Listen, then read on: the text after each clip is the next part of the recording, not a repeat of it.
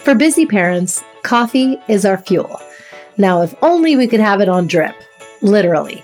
Thank goodness for James Coffee Company, a specialty coffee roaster based in San Diego, California. Have you ever had a bad aftertaste in your mouth from drinking coffee? That comes from drinking low-quality coffee.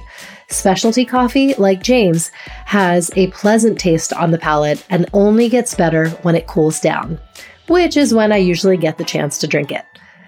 Sourcing the highest quality green coffee beans roasted to their greatest flavor potential, James roasts coffee daily, so it's fresh when it arrives on your doorstep, unlike buying from a grocery store where coffee may sit on the shelves for months.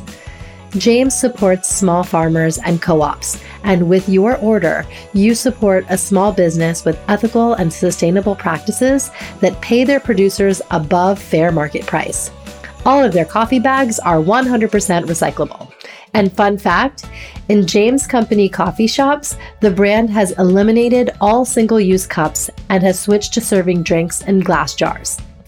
Use my code MOMSENSE50 for 50% off your first subscription order and receive 20% off every order after that. It's MOMSENSE50. Just visit jamescoffeeco.com/subscriptions. Again, jamescoffeeco.com/subscriptions. So the next time you're waking up to make your cup of joe, let it be James. Hi, this is PRERNA GUPTA, CEO of Hooked, and you're listening to me on That's Total Mom Sense. As moms, we often wonder, am I doing enough for my kids? I'm here to tell you, you are super mama. That's because we have an undeniable superpower, our intuition, and it never steers us wrong. I call it our mom sense.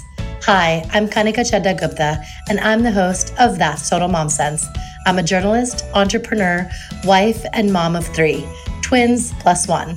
Now, if I had $1 every time I heard, gee, you have your hands full.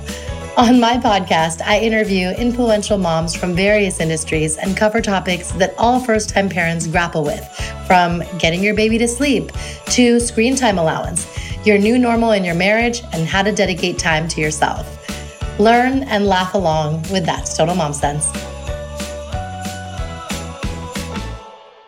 In this digital age, we have the ability to create and consume content, namely stories, be it fiction or nonfiction, around the clock at our fingertips. And since this is a way of life that Gen Z has ever known, it's important to understand what sticks. What do teens enjoy as a pastime? How do they communicate? What resonates most? One such app, which is revolutionizing the art of storytelling, is Hooked. And the mastermind behind it is PRERNA GUPTA. PRERNA GUPTA is a female founder who has launched entertainment apps reaching over 1 billion people. She is currently founder and CEO of Hooked, which is a storytelling platform reaching 100 million Gen Z viewers worldwide. Hooked has been the #1 app on the App Store and Google Play in 25 countries and has won numerous design awards for its innovative chat fiction format. You can read more about what led PRERNA to found a storytelling startup in this article that she wrote in Vogue, and we'll link it in the show notes. Hooked investors include Sound Ventures, led by Ashton Kutcher, the Chernin Group, WME Endeavor, Macro, led by Charles King, Steph Curry, Kevin Durant, LeBron James, Mariah Carey, Jamie Foxx, Joe Montana, Angela Acharya, Asif Manvi, Kyan Bannister, Eric Rice, Cowboy Ventures, Founders Fund, SV Angel, and Greylock, among many others. PRERNA has been named one of the most influential women in tech by Fast Company, and her writing has been featured in the New York Times, Vogue, Forbes, and TechCrunch.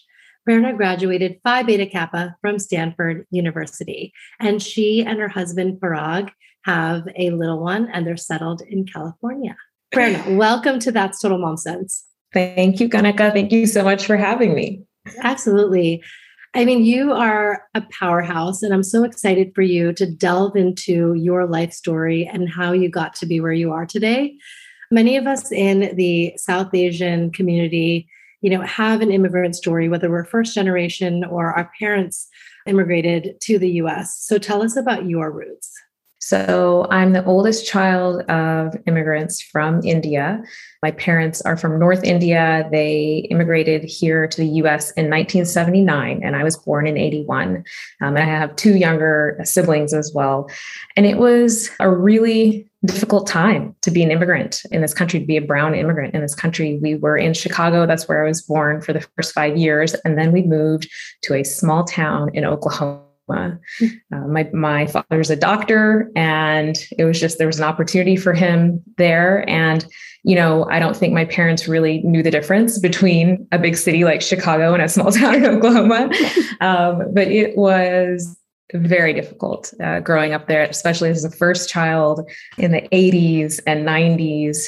It was not a very tolerant environment, but I learned an incredible amount, and it was a very formative time in my life. And I'm actually really thankful for the experiences that I ended up having in Oklahoma. And in a lot of ways, now you fast forward to today, we live in an extremely divisive society. And my experiences growing up in a small town in the middle of the country as an Indian immigrant, learning how to find common ground with people who were different from me and had so many different beliefs has really, I think, informed a lot of how I feel about today, which is that there has to be a way for us to come back together because we're not as different as we think we are. So I really appreciate those experiences, even though it was difficult.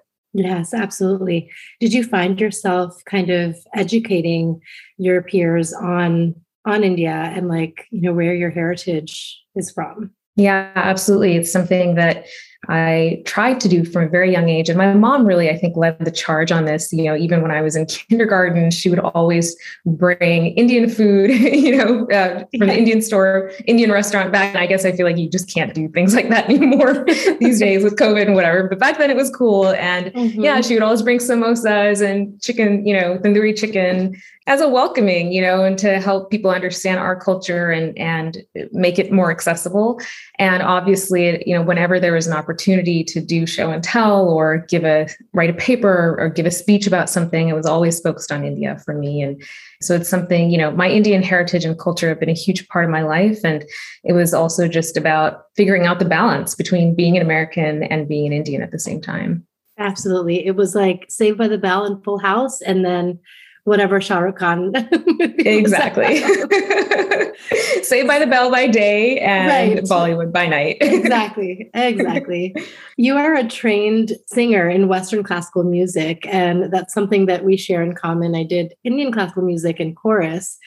And so after we're done with this interview, I would love to do a little duet with you. I would love that. Yeah. Yay. So stay tuned for that. But I wanted to highlight that because your family and your husband, they're so musically inclined. And so tell us a little bit about, that passion of yours. Yeah, music was really the thing that brought my husband and me together. My husband's name is Parag. We met 17 years ago in the Bay Area. He was actually also at Stanford, but he was doing his PhD there. And I was undergrad. So we didn't really know each other at the time, but we met at a concert in San Francisco where he was performing. And he is trained in Indian classical music, and he also produces electronic music. I learned Western classical growing up and did a lot of Bollywood singing. I grew up kind of singing on stage my entire life. And so music was a huge passion of mine growing up and a huge passion of his. And it was really the thing that brought us together. And it is something that we have tried to cultivate in our lives, over the years that we've known each other. We actually did a music startup before Hooked together. And we just believe it's one of the universal sources of joy in people's lives. And it's really one of our life's mission to bring more music in a lot of ways back into people's daily lives. Yes, absolutely. And I mean, we'll get into Hooked, but stories, I feel, is the other component. And you're really driven by creative writing. So was that also an interest early on? Yes, absolutely. For me, I have been writing my entire life. I used to write little short stories. I used to write poems. I would always submit them places. growing up. And that was my first, well, there were two things when I was little that I wanted to be. I wanted to be a writer and I wanted to be an inventor. And I think in a lot of ways, as the founder of Hooked, I kind of combine these two desires. You're doing both in such an incredible way. Thank you. My God, that's awesome. And I think it's just, for me also, growing up, as I'd mentioned, as the child of immigrants in this conservative place in America, stories were really an escape for me. Reading stories about, especially heroes' journey stories, about people going through, adolescence or orphans going through, the classic thing of, this journey and this dark night of the soul, and learning how to kind of dig deep and believe in themselves to persevere. Those sorts of stories really inspired me and helped me get through difficult times. And so I just believe that stories are so important in our lives, and especially for young people. Yes, yes. Now, what did you end up studying at Stanford? Did you find yourself kind of going the trodden path that most South Asians do? I did, yes. So I did not study writing. I did not study music. I studied economics. Okay, good for you. But what I will say is that I truly found it very interesting, and I did it because, at least I didn't go to med school, but I did it because it was intellectually interesting to me. And at the time, I actually really wanted to do economic development work in India, and that was kind of what drove me into economics. But as I learned more about it, and then as I started thinking about my career, I realized that seed of that idea, I wanted to be an inventor, like that really kind of kept coming back. And I realized that my true calling was to make things, was to create things, and to find a way to have an impact by making products. That's beautiful. What are some of the lessons that your parents instilled in you? First and foremost, as immigrants, I really believe that immigrants are like entrepreneurs. You leave everything forge a new path. They're pioneers. And they really instilled in me that fearlessness, to just have a vision, to go for it, not worry, if you're just kind of diving into something that you don't necessarily know much about, and just to be brave and believe in yourself and find a path. And then the other thing I would just say is mindfulness. I think that's something that is just really deeply rooted in our culture, and they embody that. I've seen them go through so many stressful situations, and they've always just tried to stay calm, to keep love as their guiding force. And just watching that has really just been such a blessing to me. And it's something that I've always tried to incorporate in my life as well. Oh, that's wonderful. And I'm sure it's something that you're trying to pass on to your son. Absolutely. Very much so. So let's get further into adulting and you and Parag. So you met at Stanford, and it was at the concert, and music really was that common thread.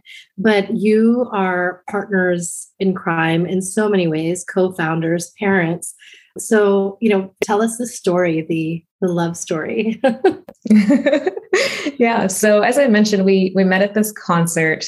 It was really, truly love at first sight for us. I mean, it was like, the other way of saying it is we met through family. So very Indian, but my cousin used to play tabla with Parag, and so I was actually just hanging out in San Francisco with my cousin, and he was like, we should go to this concert my friend's putting on. And so that was kind of the reason that I ended up at this concert that Parag was playing.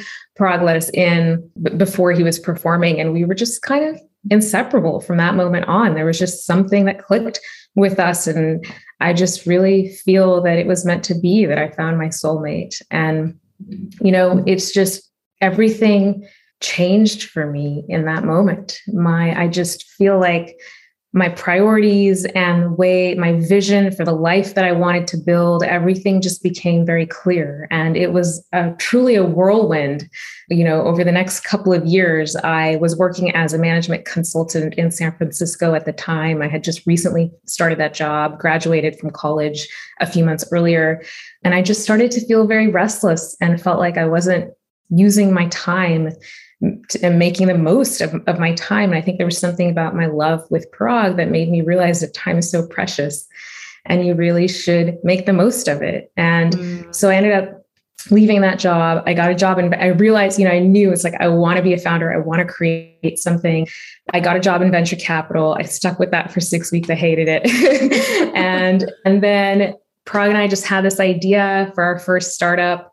It was early 2005. Facebook had just raised a $12 million Series A, which seems so small now, in today's world. And it was just sort of like really percolating around us, this thing, social networking. And we felt like, you know what, I feel like this is something that's going to be big in India. Maybe we can start a social network in India. And that was kind of the beginning of our journey as not just as lovers, but as co-founders as well. Yes. Oh my God, that's amazing. What was the name of that company? It was called Yari, which means friendship in Yes. Oh, I love that. And so you were competing with, I guess Orkut was on the scene at the time? Yeah. Amazing history. Yeah. Yes. Mm-hmm. That's really cool that you remember that. So Orkut was which was a social network owned by Google. Mm-hmm. It was really the only social network around at the time in India. It was really crazy early times in India back then for the internet and for entrepreneurship. Parag and I ended up moving to India for a while to start Yari. Orkut had traction, but they were kind of struggling with scaling issues. It was very slow, which is so weird because it's owned by Google. And we launched and, we got some traction for a while. We ended up having a couple of million users. We were kind of starting to make some waves there. But we had no idea what we were doing and we were too slow at everything. And then of course, Facebook soon became the Facebook in India and completely ate our lunch. And so that startup failed, but we stuck it out for 4 years. We really, really gave it our all. We ended up trying to pivot into a dating site for Indians, which it was too early for dating back then in India, for a dating site. And so it just didn't work out in the end, but it was an incredible learning experience for us. And that was really how, I learned how to be a founder. Yes. I mean, I think, you really understand how scrappy and tenacious and relentless you can be when you're working in that ecosystem. Yeah. I had actually worked in Bombay as well. I moved back, after growing up outside DC and being in the States for university and all, moved back to Bombay to work for CNN. And I found the landscape to be, of course, burgeoning as far as media, but, there was still this like chalta hai attitude. Yeah. And like anytime I wanted to like get something done, I was like, I'm going to come up with a deck and I'll pitch it. And, I'm going to talk to the news directors and get stuff done. And they were just so not used to that. It was like, everybody else was like, they're okay with the status quo. And it's just like, yes, Suresh, sir. Yes, Suresh, sir. Yes, so, exactly. So, sir. And I'm like, I'm not a yes woman at all. Yeah. And I think, and you definitely aren't. And I just want to know what your experience was like with the nuances, because it's hard to get people to like change and say it's yes. So hard. It's so hard. And especially back then, it was just, I think the tech culture has developed a lot since then, but it was still very new. It was very hierarchical. Like you're saying, it was so male dominated. I mean, we talk about our industries here in Silicon Valley here being male dominated. It's nothing. It's like, it's paradise here compared to what it was like in India back then. And, and I was young, I was 23. I mean, it was, there was so they're not going to take you seriously. No, right? They really, nobody, it was crazy hard. And then on top of that, like you're saying, just the pace at which people do things, it's just like getting to a meeting takes 3 hours because of the traffic. It's crazy. Right. So it was like molasses. I mean, it was really, really hard to get anything done. And I think, and it makes a lot of sense that it was a foreign company ultimately. I mean, obviously I'm American too, and our company's, incorporated here, but, it makes a lot of sense that it was an American company that can just move fast and get stuff done that ended up kind of taking over. But I do think things have changed in India a lot since then. Yes. And back in those days, again, you're, so young and female. What was the backlash like? Because did people in the boardroom say, oh, you're just the wife of the founder?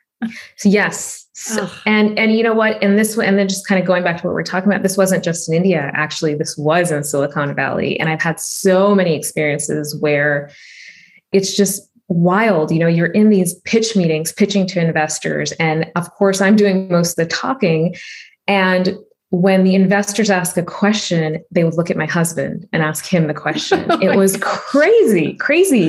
And this has changed a lot. It really has changed a lot, in the 17 years that I've been doing this, but it was global. It was absolutely not just in India. Every single investor, they were all white men, here. And it was like that. And they were very, very dismissive. And it was really, really difficult. But, you forged ahead, and we're going to get to that shortly. I commend you on all the hurdles that you faced and how they didn't affect you, and you were kind of unfazed and just full speed ahead.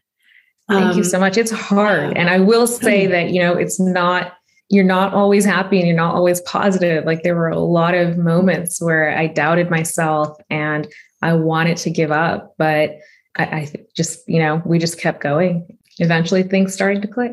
Yes, exactly. So then you made the very sound decision to bow out when you did. And Yes. Did you move back to Silicon Valley?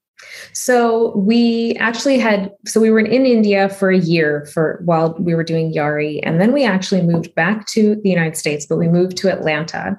And the reason was that Parag got a job as a professor at Georgia Tech to teach in his field, which was a combination of music and artificial intelligence. So it was the music technology group. It was a really unusual, but very forward-thinking and cool area of research that he was doing. And so it was a really difficult, he'd actually deferred for a year so we could go establish this company in India. And then he moved back. And so we were running the company together from Atlanta while he was also a professor. And we ended up living in Atlanta for, I think, 7 years in total, doing, continuing to do Yari and then shutting it down. And then immediately jumping into startup number 2. Oh, amazing. And what was that? So startup number 2 was a company called Kush, which is actually also a Hindi word that means joy. And it was a music startup, and it was an outgrowth of some technology that Parag had developed in his lab. We called it reverse karaoke. And the basic idea was you sing and it'll compose music to match what you sing. And this was very exciting for me because, as you had mentioned, I'm a singer, but I don't actually play any instruments. And so, I'm always kind of just singing a cappella or trying to find karaoke tracks on YouTube or whatever. But it was really, really awesome to be able to just sing and then hear that music, hear that, melody put to a beautiful backing track. And this was in late 2008, early 2009. The iPhone App Store had just launched a few months earlier.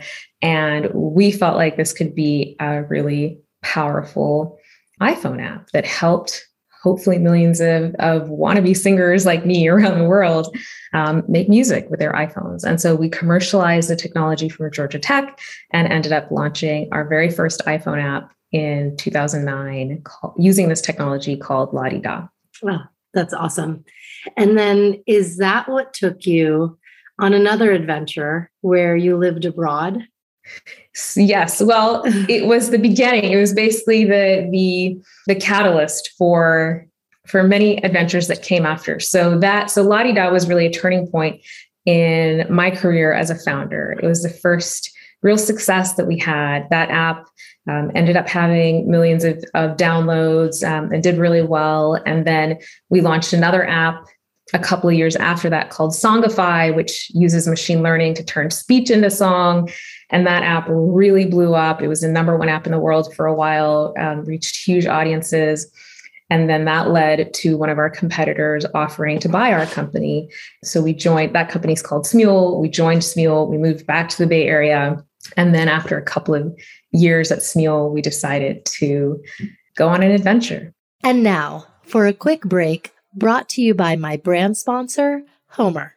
Hi, this is Kanika Chadha Gupta, founder and host of That's Total Mom Sense. I'm Stephanie Dua, president and co-founder of Homer. And this is At Home with Homer. Homer is the essential early learning program for kids aged 2 to 8. We have the most comprehensive app available for early learning skills that you can find on iOS or Google Play. And you can also find our really fun Explore kits that help kids with their math, their reading, and social emotional learning that you can find on our website, learnwithhomer.com. On this weekly segment, we're going to cover a range of topics, from raising confident readers to developing emotional intelligence. These are the skills that will carry your child through school and life and resonate most when taught at home by you, their most important teacher. So grab a notepad, your phone, or your mental notebook to remember the tips shared during this segment. And now on to At Home with Homer.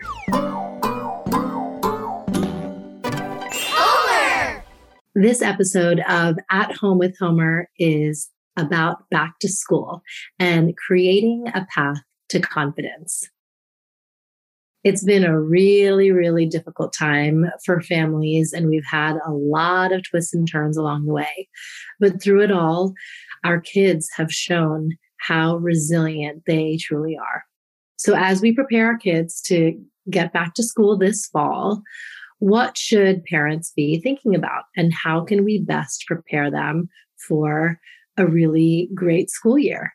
Stephanie, what are your thoughts? Thanks, Kanika. I've certainly thought about this with even my teenagers, as they're now getting a little bit older. And I definitely thought about using the summer when they were little to create confidence. For me personally, and the way we think about it at Homer is it's most important to spend time during the summer building confidence and connection.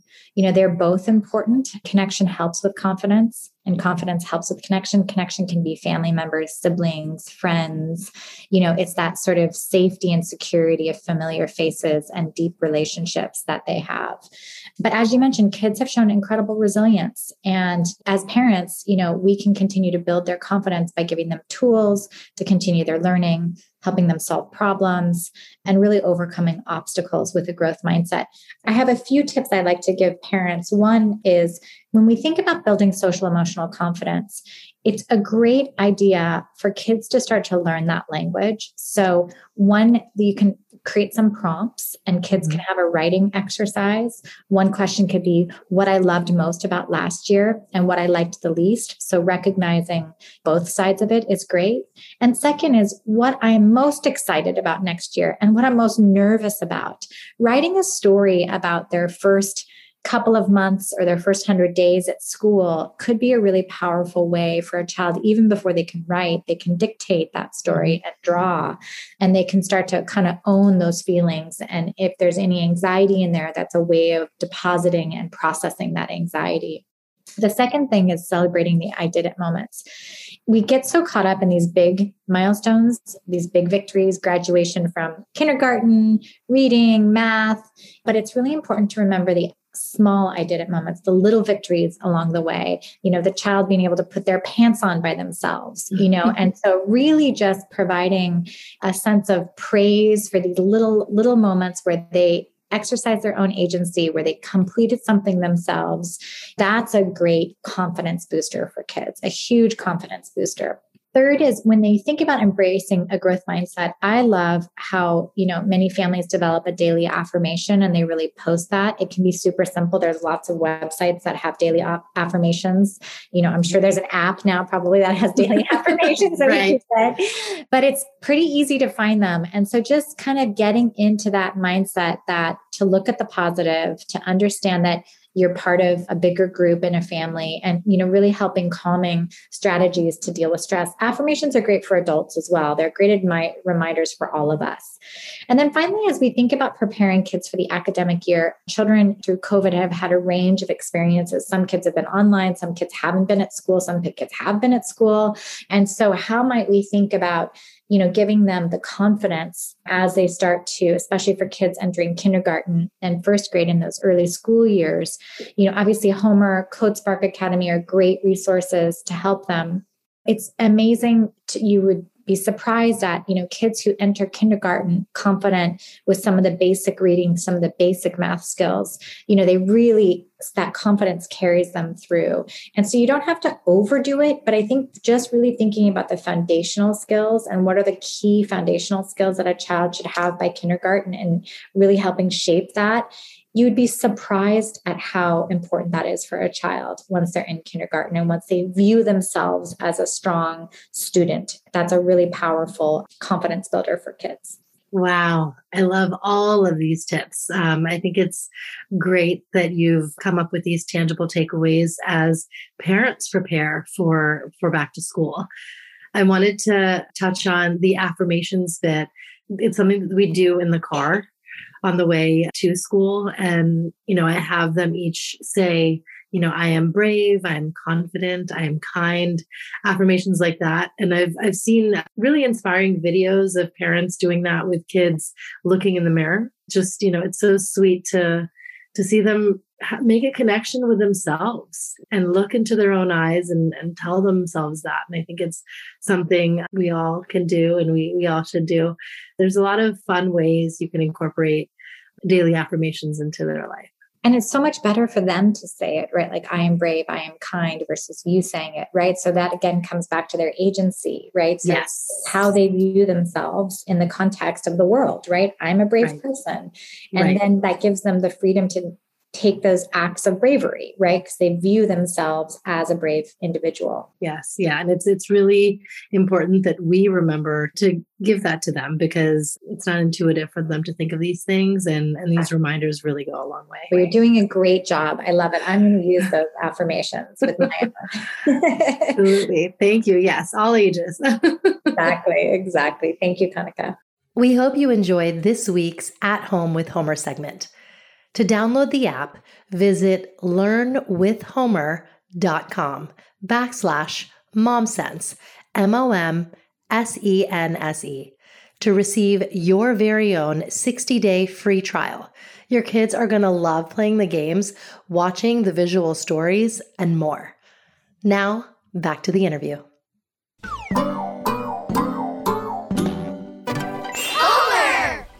So in your Vogue article, you actually talk about this, adventure and really like crossroads that you were on. You said, full of exuberance, we quit our jobs, booked plane tickets, and faced the question of what to do with everything we owned. We packed a storage unit with a few items of furniture and the things we couldn't bear to get rid of. This we would hold on to for 12 months. Our Sonata we'd store as well. As for keepsakes, the photos and books and music that held so many memories, we digitized them, transferred everything to a couple of slim hard drives, no bigger than our passports.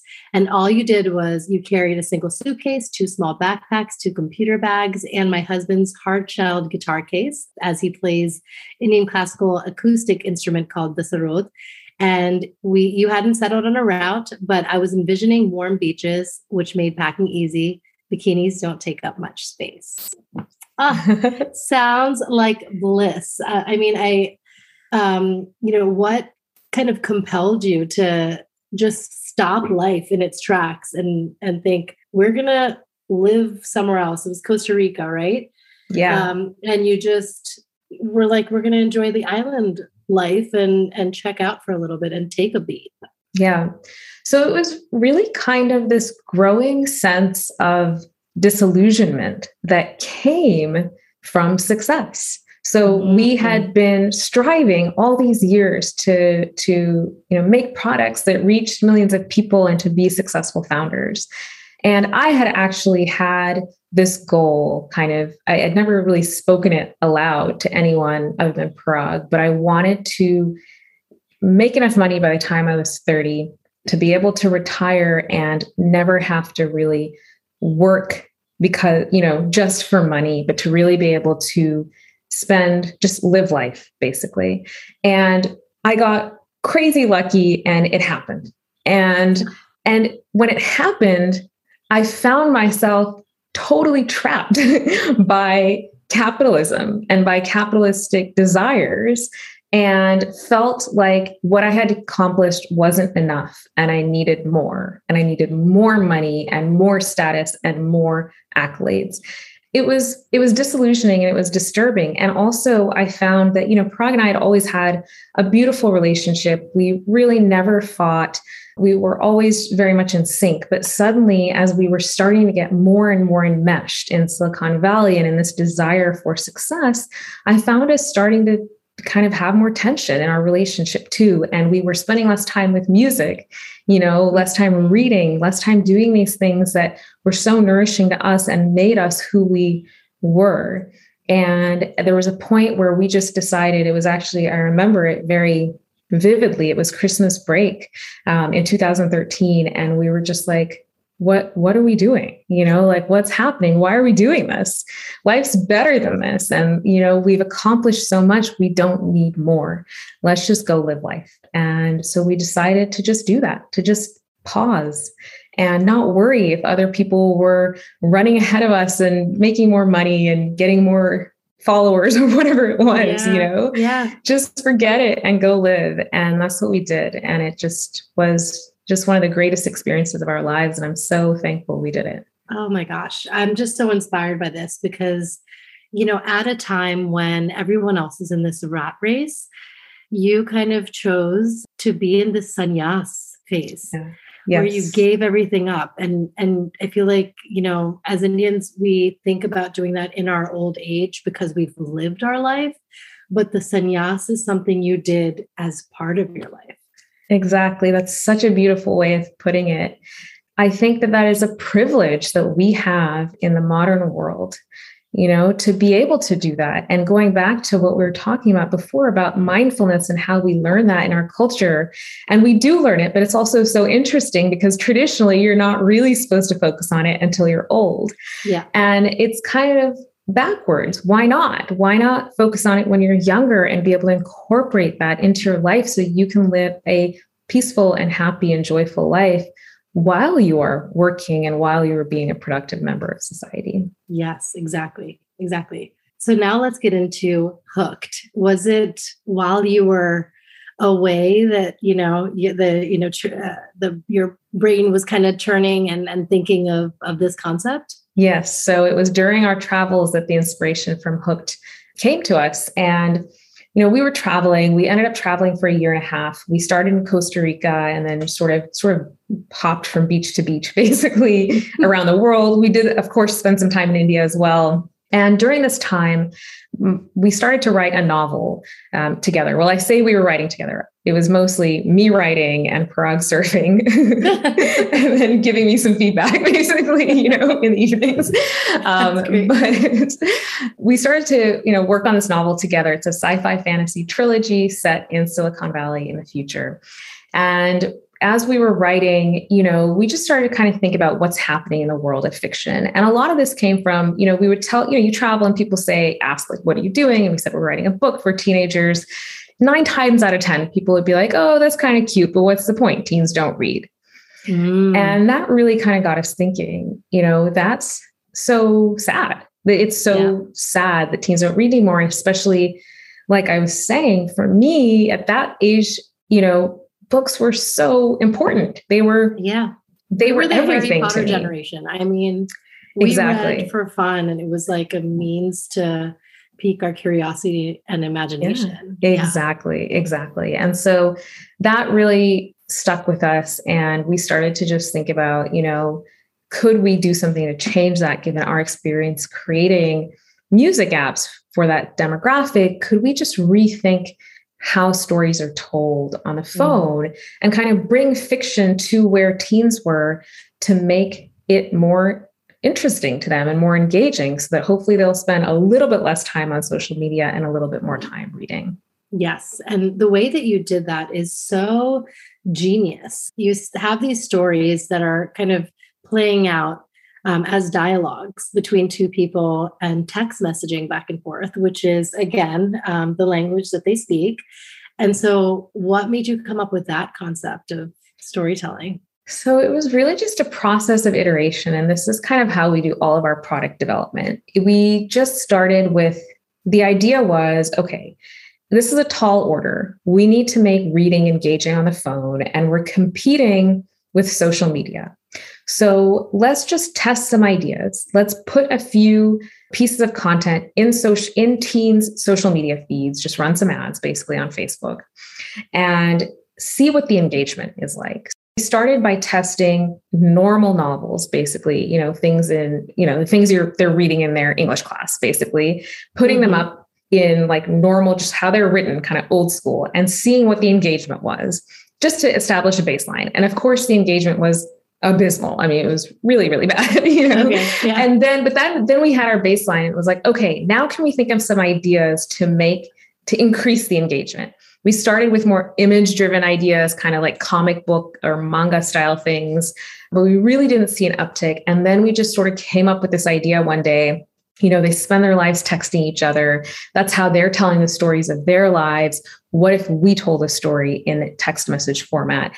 And we wrote like a 5-minute story and we put it up, and the engagement was just through the roof. It was higher than anything we'd ever seen. And that was kind of the light bulb moment and how we came up with the idea for Hooked. Yes. Yeah. And I've seen the ads. And I love that because there's these cliffhangers that are like, oh my God, I got to run and download this app, which is just brilliant.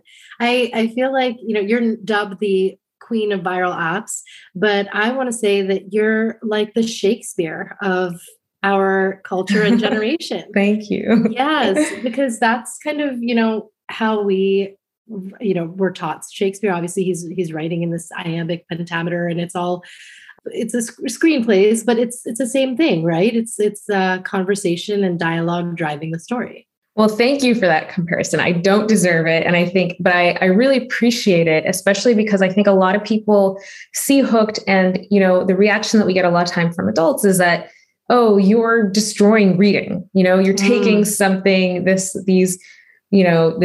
sort of like holy thing and this very like high-minded thing, and you're kind of dumbing it down and making it really stupid. But what we're saying is, we're certainly not trying to destroy traditional novels. You know, right. I love reading traditional novels. We're just trying to create a gateway. And it's what the insight really is, that it's exactly what you're saying about Shakespeare. Conversation is, you know, human interaction is something that we are wired to pay attention to as humans. And by really putting the dialogue front and center, it was kind of the trick that made teens pause in their social feeds and actually read a story. Yes. Yes. And what was your why all along? I feel like all entrepreneurs have one. It's what you have to turn back to when you're ready to quit. So what is it? Yeah, it was really this deep belief that reading great stories is so important in our lives, and especially for teenagers. And then if that dies, there's a really important part of the human experience that will die. And we just wanted to do whatever we could to bring that experience into the modern world so that it can continue to thrive. Yes. And are you going to kind of iterate to incorporate music, AI into this app or another one? Yes, we are working. It'll probably be a different app, but we are working on something that incorporates exactly what we're saying: music, some machine learning, and actually a little bit of mindfulness with storytelling to kind of recontextualize all of these things. I think, so many people are suffering, and teens especially are suffering right now with everything that's been happening. And we really believe that there's a role that art has to play to help people kind of quiet all the noise in their minds and just, find their peace again. Yes, yes. I think what's really the linchpin for the app and the stories is the writing. So how do you recruit like really talented creative writers? Yes, you're absolutely right. Great stories come from great writers. And that has been, the thing that we have focused on from the very beginning. We've actually always really tried to find writers that hadn't really been discovered yet or had their lucky breaks. And so we started very early on by reaching out to creative writing programs across the country and just kind of putting out a call and saying, we're trying to get teens to read fiction. Mm-hmm. We've created this kind of unusual format. And so if you're interested in writing fiction for teenagers in particular and interested in innovation, come write for us. And we were blown away by the response. We had so many writers reach out that thought that agreed that there was a need for this and a need to kind of rethink how stories are told. And our network of writers just kind of grew from there through word of mouth, and it's continued to grow. And we've worked with hundreds of writers now, not just in America, but in other countries as well. And it's been really one of the most fulfilling parts of what we've done. That's wonderful. So I want to get into another adventure, parenting. Yes, the greatest of all adventures. Yes. So when did you and Parag decide you were ready to start a family? So it was after we'd been together for 15 years. So we waited a really long time. Yeah. So we have our first son. He's 2 years and 3 months old. His name is Shiv.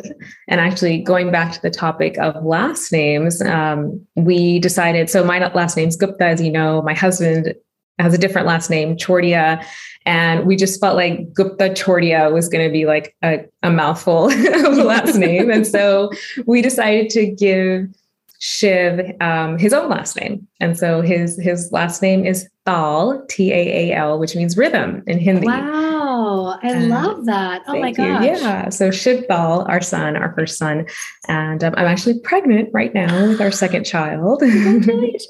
Oh my gosh. That's news for us. That's wonderful. And yeah, parenting has been truly the greatest adventure. And everyone has their own path. I'm really glad we waited as long as we did.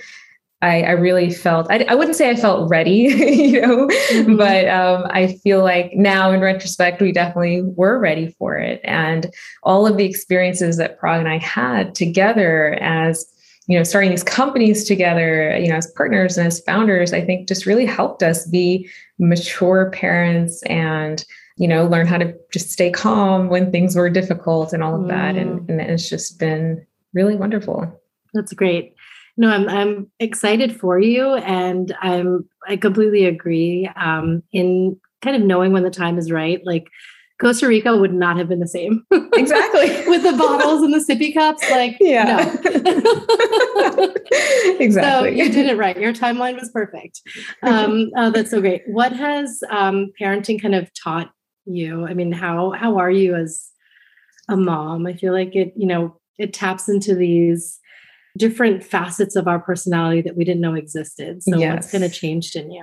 I think the biggest thing is, especially as a mom, it just brings out certain, you can say vigilance or paranoia, depending on how you want to, frame it. Mm-hmm. And I think I always knew deep down that this would come out in me as a mom, because it's my mom, and I think you have to have some level of that. It's innate and it's our role as mothers. I really do believe that, but it's also, I really try to just kind of, keep it at bay. And it's so hard. I mean, there's so much pressure on social media and all these things that you're fed, like the plastic thing, like plastic's the devil and all of these things. And like, there are two parts of me. One is just like practical. It's just like, okay, it's just light weight and it's so much easier. And like, it's easier to put the plastic in the dishwasher and like, he's going to be okay. Like right. I've been doing that my whole life. We're fine, and the other part of me that's like,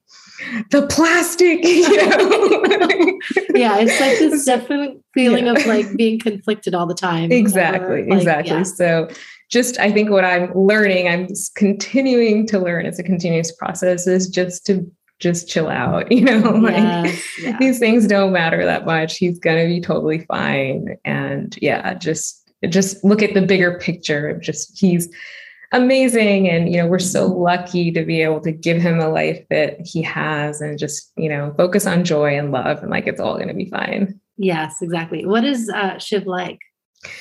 He's just really happy. He's a happy kid, which is just, it's so great. It was such a joy to have that during COVID and during the lockdowns, just to have his laughter and his smiles all the time. He is very strong-willed, which is, I guess, not that surprising since both his parents are strong-willed. Yeah. He has a lot of energy, I think sometimes too much for me, and he's surprisingly social, which, is weird because I think at his age, I was actually pretty shy, but he's a very social kid, which has been nice. That's so sweet. So he's ready to be a big bro. Yeah.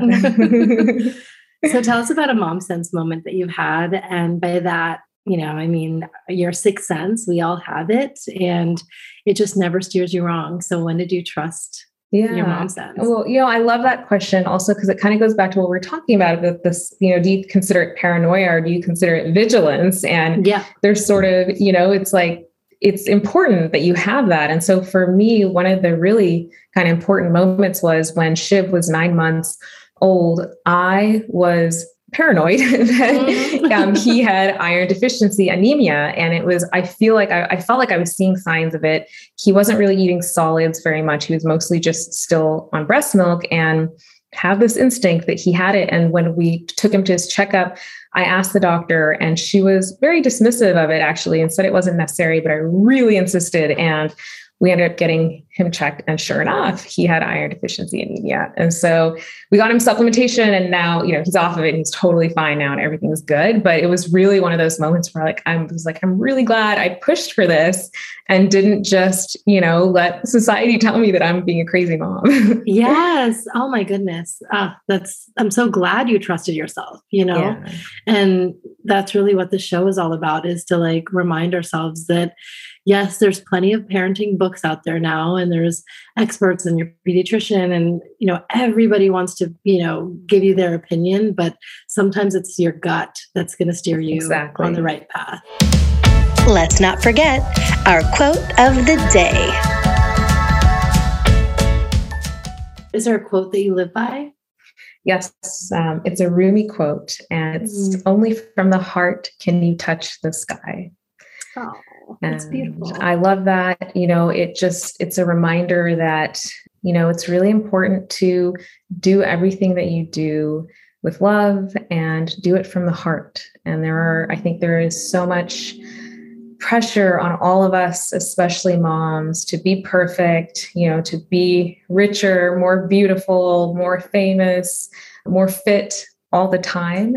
And I think if you do those things just for the accomplishment of those things, they end up being hollow in the end. But if you do whatever you pursue it from the heart, and you will find fulfillment in it, regardless of what the outcome is. And that's really what I try and live by. Oh, yes, that's beautiful. I completely agree. It's now time for Mom Haul, when we share products we love. Okay, Mom Haul is a fun segment where you can share a product or gadget that you're just loving that you want other parents to know about.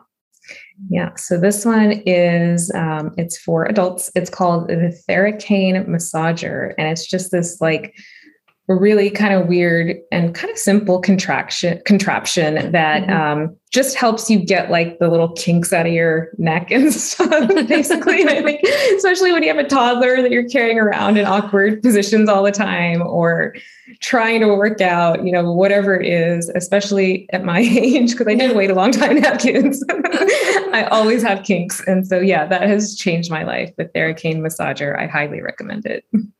Cool. Where can we find you? Yeah, so I am on Instagram. It's just PRERNA GUPTA, my first name, my last name. I try and post music sometimes and stories and all the things, I try and just do some breathing, so just all the things that I'm passionate about. I like to share that with other people. That's wonderful. So I'm going to take it back to this duet that we have planned, and we will end on a high note, literally. सावन का महीना पवन करे शोर जियारा रे झूमे ऐसे जैसे बनमाना छे मोर सावन का महीना पवन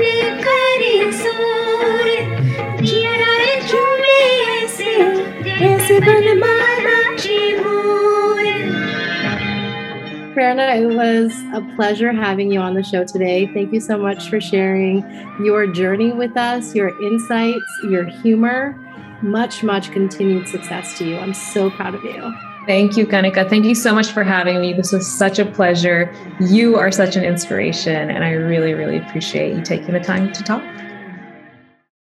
How fun was this episode? Prerna, thank you for being so down to earth and candid about your journey. I'm so glad we've become fast friends, and I'm excited for your ongoing ventures in tech and the intersection of content creation, music, and AI. If you don't already, subscribe to That's Total Mom Sense wherever you listen to podcasts. You can also listen to the episodes on my website, that'stotalmomsense.com, and teasers on YouTube. Of course, follow me on IG at Kanika Chadda Gupta, where I share highlights of my upcoming guests, and I really enjoy interacting with my audience, you, my community, on who you want to hear from, what you want to know, and show topics that really land and resonate with you. Write to me at thatstotalmomsense@gmail.com.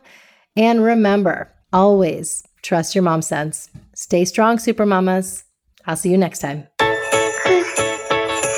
That's Total Mom Sense.